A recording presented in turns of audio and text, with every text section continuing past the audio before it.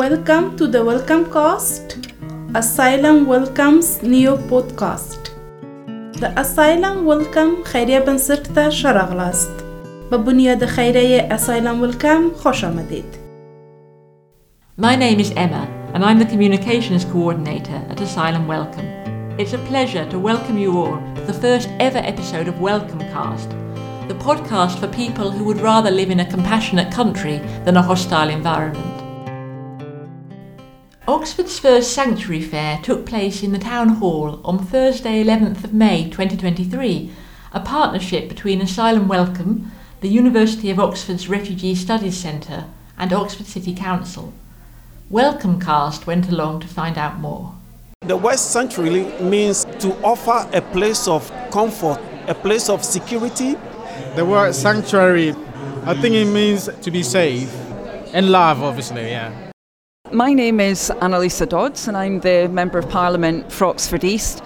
I'm really pleased to be here at this event. I think it's very important to bring lots of different organisations together. We've got Asylum Welcome, University of Oxford, Connection Support, many different organisations, and I think it's really critical this is taking place here right in the heart of Oxford, in Oxford Town Hall, bringing people together really to think about, what we can do together. I know some of my constituents, for example, have faced appalling persecution. I'm very pleased that they've made Oxford now their home with that tradition that reflects our values both as a city and as a nation as well. What is the Sanctuary Fair and how did it come about? We were fortunate to sit down with one of the organisers, Miroslava Hartman from the Refugee Studies Centre at the University of Oxford. Miroslava has been at the forefront of the University of Oxford's response to the war in Ukraine since Michaelmas 2022. In January 2023, she was given the Vice-Chancellor's Professional Services Award for her work in support of the new graduate scheme for Ukrainian refugees. Her research interests lie at the intersection of culture and international relations, while her creative practice includes curating, writing and broadcasting. So, Miro, how would you describe the Sanctuary Fair? Well, the Sanctuary Fair was the first town and gown sanctuary event between the University of Oxford and the City of Oxford and the community. And town and gown is quite an important subject for Oxford because it's a city that is known in the world as a university city, but of course it's not just that.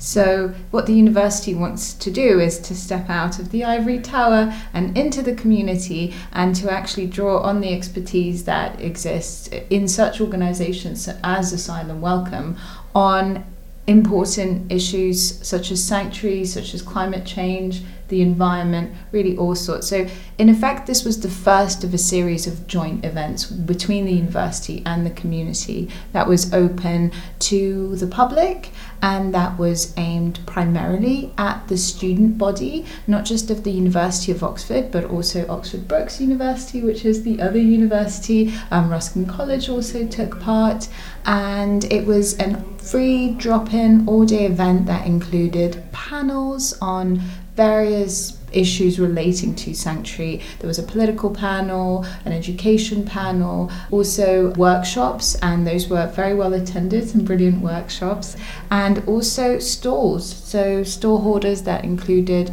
both the university services, such as careers, for example, such as the continuing education department that do some outreach work with the refugee community, and various community organisations, including, of course, Asylum Welcome. Pretty inspiring, and we should say this was the inaugural Oxford Sanctuary Fair, so we very much hope to return next year. Miro, how did it all come about? Well, I understand that it was the result of an ongoing conversation between Professor Alexander Betts, whom I work with at the Refugee Studies Centre, who has recently taken on a new senior role as the Global and Local Engagement Officer for the University of Oxford, and Mark Goldring, the Director of Asylum Welcome. They've been working together on a number of initiatives and they kind of wanted to do something big together, and I think that's when we were asked to step in and handle the details. Absolutely. And I mean, from your perspective, what were the main aims of the event? The main event was to put sanctuary on the agenda. for the University of Oxford.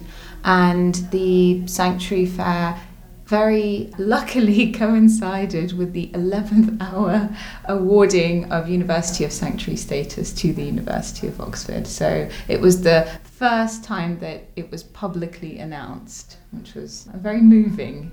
Yeah, it was pretty exciting to have that news sort of come through on the morning of the Sanctuary Fair. What do you think this news means both for the university and for the wider Oxford community? As the largest employer in Oxford and the organisation with arguably the largest local and global footprint, taking on this commitment to be a University of Sanctuary, so to provide support for people with lived experience of displacement, often forced displacement, shows that Oxford as a whole is committed to building a culture of welcome. And we really hope that this granting of status will initiate an internal momentum. So what that means in practice, for example, is that currently there are 2 Oxford colleges that have College of Sanctuary status, Mansfield and Somerville College. And of course, we have almost 40 other potential colleges or halls of sanctuary. So we're hoping that within the university, many more colleges will sign up, and already that process is in place. There's a list of colleges that have put themselves forward, and because we are the first collegiate university to be granted this status, the procedure is in the process of being written, so it's all very exciting. It's the first time this has been done, and of course we're hoping that other collegiate universities such as Cambridge, such as Durham will follow suit, but we are proud to be the first, of course. That's amazing, and it's a real opportunity, isn't it? Because the university, obviously, it's known for its teaching and learning, kind of world-class prestige, but also it's a massive local employer. Yeah. It contributes to the national conversation in all sorts of ways and has a real influence. So in practice, what Sanctuary looks like, first and foremost, more scholarships for those with a lived experience of displacement. It also means that there is an ongoing and robust programme of support for those members of the university who identify as coming from a sanctuary background. And it's a very inclusive logic, so we have people on scholarships, we have people who are self-funded, for instance, we have faculty that are members of the new Oxford Sanctuary community, so it's an inclusive space. It's not formal in the sense that you don't get a tap on the shoulder saying, "Oi, go and join the Oxford Sanctuary community," but rather anyone who feels they can benefit from meeting others with a background of displacement can do so. And we have cultural events. We have a series called OU Curated, where we take our members to different cultural institutions in and around Oxford for like after hours tours. Like we went to see the Labyrinth exhibition at the Ashmolean after hours, which was very special. Also, we have a series of events called Wellbeing Walks, and these are open to members of the community. And we just had very recently our first Wellbeing Walk together with Asylum Welcome, when we took our sanctuary members to the Harcourt Arboretum just outside Oxford. And we were blessed with glorious weather. It was a lovely day. In terms of the sanctuary fair itself, were there moments that particularly stood out for you? I am really, really pleased that we had a faith panel where we had representatives of different faith groups around Oxford coming together to talk about sanctuary and what faith communities can do to help those who are displaced, and also our culture workshop, which was led by Women for Refugee Women.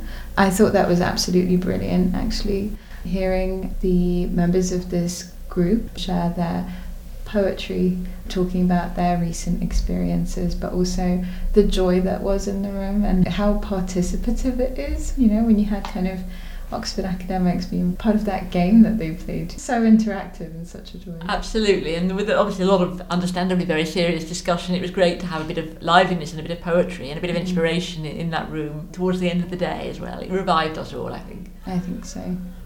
And thank you, Mira. It's been a real pleasure to speak to you today. Thank you so much for having me, and it was really such a privilege to work on the first ever Town and Gown Sanctuary Fair with you, Emma, and with the Asylum Welcome team. Really, really a great achievement for all of us, and hopefully the first of many to come. Absolutely. Thank you.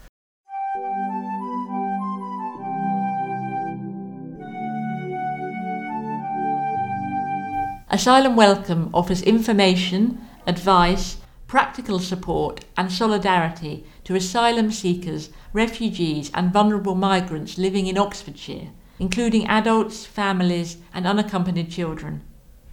Our staff and incredible volunteers deliver a range of practical services to help people feel welcome, understand their rights, access opportunities and develop and share their talents.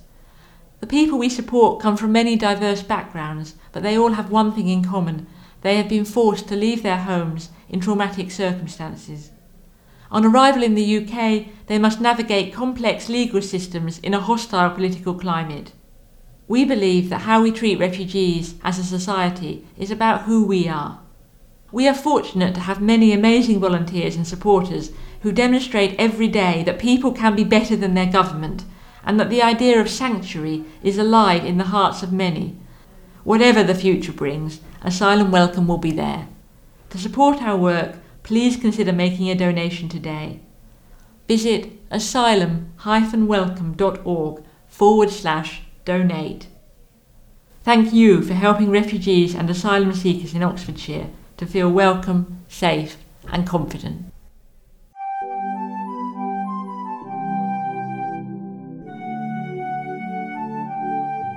We were delighted to see hundreds of people drop into the Sanctuary Fair to browse the stalls, listen to panels and participate in interactive workshops. For two perspectives on the event, Welcomecast spoke to Mohammed, who is seeking asylum, and Rubio, a student. I am from Sri Lanka. I am Mohammed Ajinaz Khan. We got the information from Asylum Welcome. Same like this program is held on this date here. We have many questions. We have housing issues. We don't have an income source to surviving our life. That is why we came here to find anything or more details regarding our issues. That is why.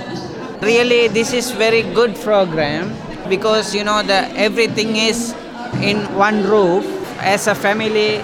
So it's easy to find the more details and very easy to starting our future, our life and studies, the accommodation.